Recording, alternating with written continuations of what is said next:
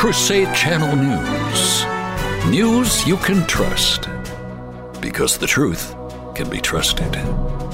From the Crusade Channel News Desk, here's Janet Huxley. Good morning, Crusaders. Welcome to Wednesday, June 14th, 2023. I'm Janet Huxley, reporting for the Crusade Channel News Desk, live from the Dothan Ranch and Farm south of Kansas City, Missouri. This report is brought to you by the Epic Times, America's new hometown newspaper of record. Used and endorsed by Mike Church, the Epic Times is journalism you can count on. Subscribe today at crusadechannel.com/epic. Here's what to listen for this hour.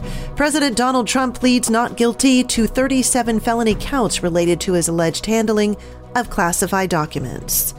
What Tucker Carlson had to say about the charges against Trump. What farmers had to say about USDA rules. Lack of competition in meatpacking endangers food supply. And you would think Tony the Tiger would know better than to link arms with Dylan Mulvaney. Now Kellogg's faces go woke, go broke boycott calls.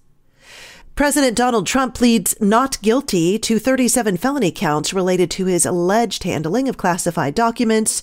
Our political affairs correspondent Mahgdalen Rose reports. Former President Donald Trump, a Republican, pleaded not guilty on Tuesday to 37 felony counts related to his alleged mishandling of classified documents. This is the first time the Department of Justice has ever charged a former president with a crime. Trump was released on his own recognizance after the 45-minute proceeding. As a condition of the release, he is barred from talking to his aide, Walt Natu, who was charged on 6 counts in the 44-page indictment about the case. Trump will not be required to relinquish his passport, and there will be no limit on his domestic or international travel. He departed the courthouse just before 4 p.m. Eastern Standard Time. It is likely now that Trump will pressure Republican presidential candidates such as DeSantis or Nikki Haley to stand with him during this time by saying that if they're not with him, then they're really not for the country. However, I doubt very much that Republican presidential candidates will put their neck on the line for Trump when he is their main competitor in a vicious primary. For the Crusade Channel, I'm political affairs correspondent Mahgdalen Rose.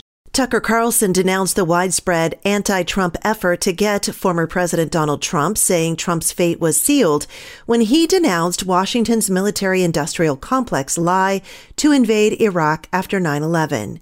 Yes, Donald Trump is a flawed man, but his sins are minor compared to those of his persecutors.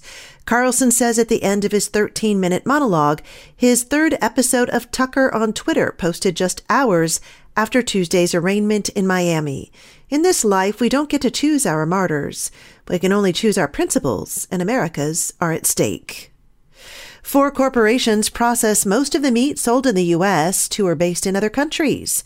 American farmers say it's time to promote competition in the meat processing industry by changing the rules to allow farmers to deal with small local processors. In my opinion, the Department of Justice, the USDA, and the Federal Trade Commission have been on vacation since the 1970s on antitrust issues. Greg Gunthorpe, an artisan farmer and processor from LaGrange, Indiana, told a House subcommittee on June 13th. Gunthorpe testified before the House Judiciary Subcommittee on Administrative State, Regulatory Reform, and Antitrust. We are in a fight for our lives, he said. Our quote of the day, try always to be generous with God, St. Mary MacAlop. And coming up, our saint of the day, he founded what was probably the first monastery in Asia Minor.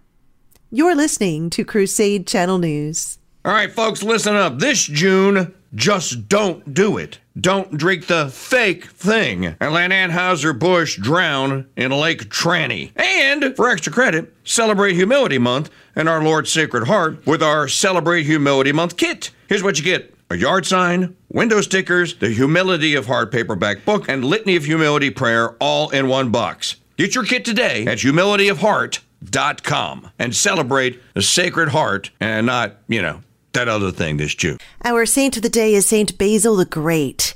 He was on his way to becoming a famous teacher when he decided to begin a religious life of gospel poverty. Basil's principles influence Eastern monasticism today.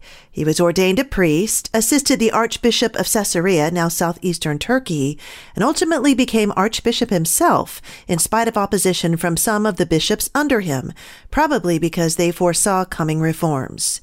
Arianism, one of the most damaging heresies in the history of the Church, which denied the divinity of Christ, was at its height.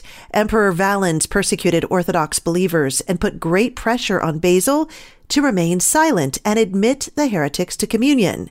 Basil remained firm and Valens backed down, but trouble remained. When the great Saint Athanasius died, the mantle of defender of the faith against Arianism fell upon Basil. He tried to unite and rally his fellow Catholics who were crushed by tyranny and torn by internal dissension. He was misunderstood, misrepresented, and accused of heresy and ambition. Even appeals to the Pope brought no response. For my sins, I seem to be unsuccessful in everything.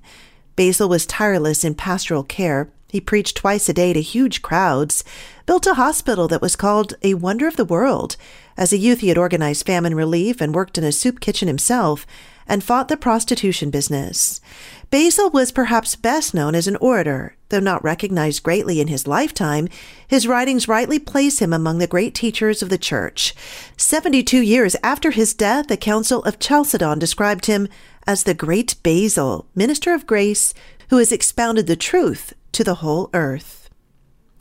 Kellogg's has become the latest company to face conservative boycott calls after transgender influencer Dylan Mulvaney was photographed posing and linking arms with the brand's iconic Tony the Tiger at an awards ceremony.